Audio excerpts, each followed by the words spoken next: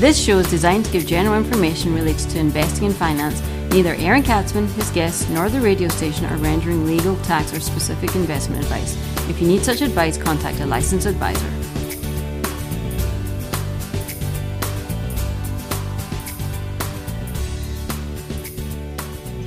And welcome to the Aaron Katzman Show. I'm your host, Aaron Katzman. We're here to speak to you about your life, your money, and your investments. If you got any questions or comments, feel free to email me at Aaron, A-A-R-O-N, at Lighthouse with an L, lighthousecapital.co.il. That's Aaron at lighthousecapital.co.il. You can check me out on the web at www.aaronkatzman.com. That's www.aaronkatzman, aaronkatzman.com. You can follow me on Twitter. And be sure, that's right, be sure to subscribe to the brand new YouTube channel. We're going to set the world, I'm going to be a YouTuber. I'm going to be one of those YouTubers. I'm embarrassing my children just by thinking that little jiggy dance is embarrassing my children. I can tell you that much. So you received an inheritance. What do you do with the inheritance? Well, the first thing you do is you do not listen to your well-meaning friends who don't know very much about financial matters, okay? Over the last couple of weeks, I've received calls. I received a call, I get these all the time, right? I received a specific call from a lady who unfortunately had just gone through a divorce and was left with really nothing. And then one of her parents passed away. She had 3 kids, and she inherited, in shekel terms, 800,000 shekels, which is around $240,000. And her friend, she wanted to know from me, what should she do with the money? So she solicited advice from her friends. Every one of them said, oh, you got to buy an apartment. You got to buy an apartment. So I said, okay, well, let's go through your situation. So first we discussed how much money she makes. Well, it turns out that she's not working currently. And she's living off of a little bit of alimony that she's getting from her husband. And in fact, it also turns out that she's already put her hand in the proverbial cookie jar, right? She's actually taken some of that money from the inheritance already because she's short on a monthly basis. She doesn't have enough money to make ends meet. When I asked her about job prospects, she said, well, you know what? She's really, after the divorce, she's emotionally drained. She's got 3 small kids that she's got to deal with. She doesn't see that she's going to be working anytime soon. Then I asked, what neighborhood do you want to live in? And she gave one of the neighborhoods in Jerusalem, which is a mid-priced neighborhood, where mid-price in Jerusalem means, the average apartment, 3-bedroom apartment is going to run you 2 million shekels, or let's say $600,000. For all you watching outside of Israel, yes, the average price of a really, really small apartment in Jerusalem will run you $600,000, believe it or not. So let's see. She doesn't have enough money to make ends meet, number one. Number 2, she doesn't have any job prospects. Number 3, she only can put down like a third of the money for a down payment. Okay, she can't afford the mortgage that she would have to pay. And then as I asked her, I said, well, let's say you could afford, let's say you get a little bit more help and you could afford the mortgage. She goes, yeah, that's what my friend said. I said, well, are you going to be able to eat? Are you going to be able to pay municipal taxes on your brand new apartment? Right? Are you going to be able to pay the phone bill? I said, you don't have enough money. She goes, and I asked, I said, did your friends ask any of those questions?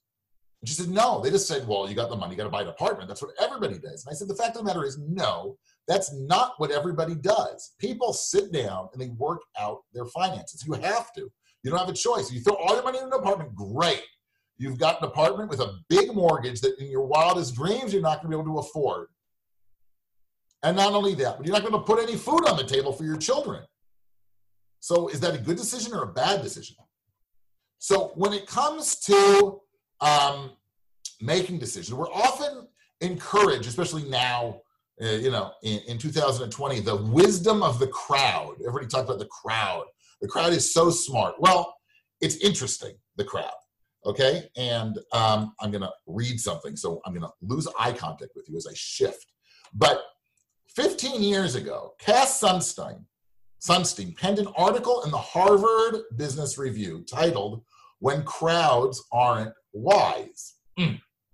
He was quite balanced in his analysis and presented situations when the following the crowd makes sense and when, ladies and gentlemen, it does not make sense.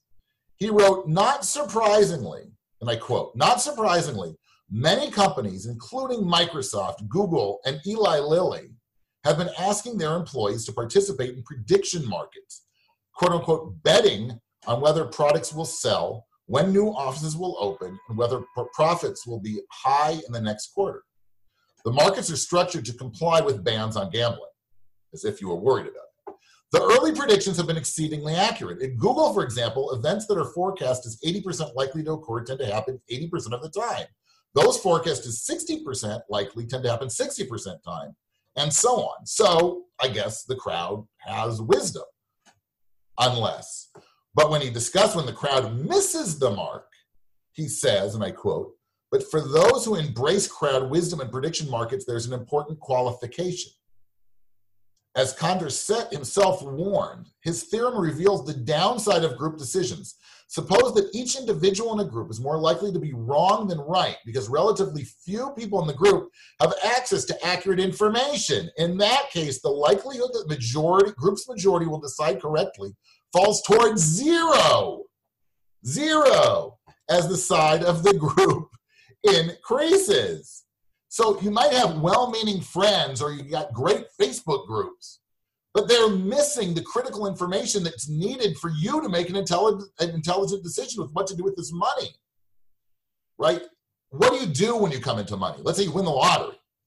It's my son. My son is all into the lottery. He stays up until 11:15 twice a week, and he writes down on his phone, he sends me the winning lottery numbers because he thinks that he's going to be an expert in the lottery, right? So let's say you win the lottery, or more reasonably, you receive an inheritance, or you get some other kind, your stock options, whatever it is, you get some money, right? What should you do? Well, the first thing you should do is probably wait 2 or 3 months before you make a decision, right? Let things cool down. You want to have a cool head, right? Cool heads always prevail, as they say. Then you want to, I'm a broken record, right? You want to write down your goals, your long-term goals, your short-term goals, your mid-term goals, what your needs are. And then based on that and your income and your expenses, then decide what really to do with the money, how to invest the money. Should you buy a property? Should you invest in stocks and bonds? Should you buy Bitcoin?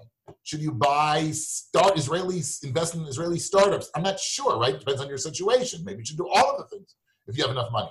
But just don't run out because a couple of well-meaning friends said, "Hey, you got to buy an apartment."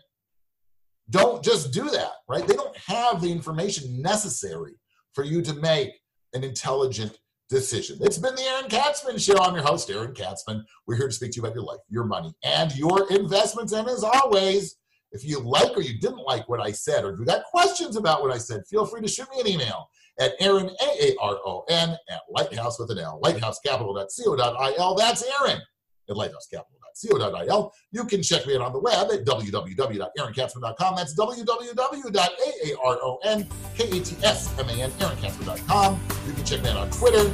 And, of course, be sure to subscribe to the brand new YouTube channel at Aaron Katzman. It's been a pleasure, and we will see you soon.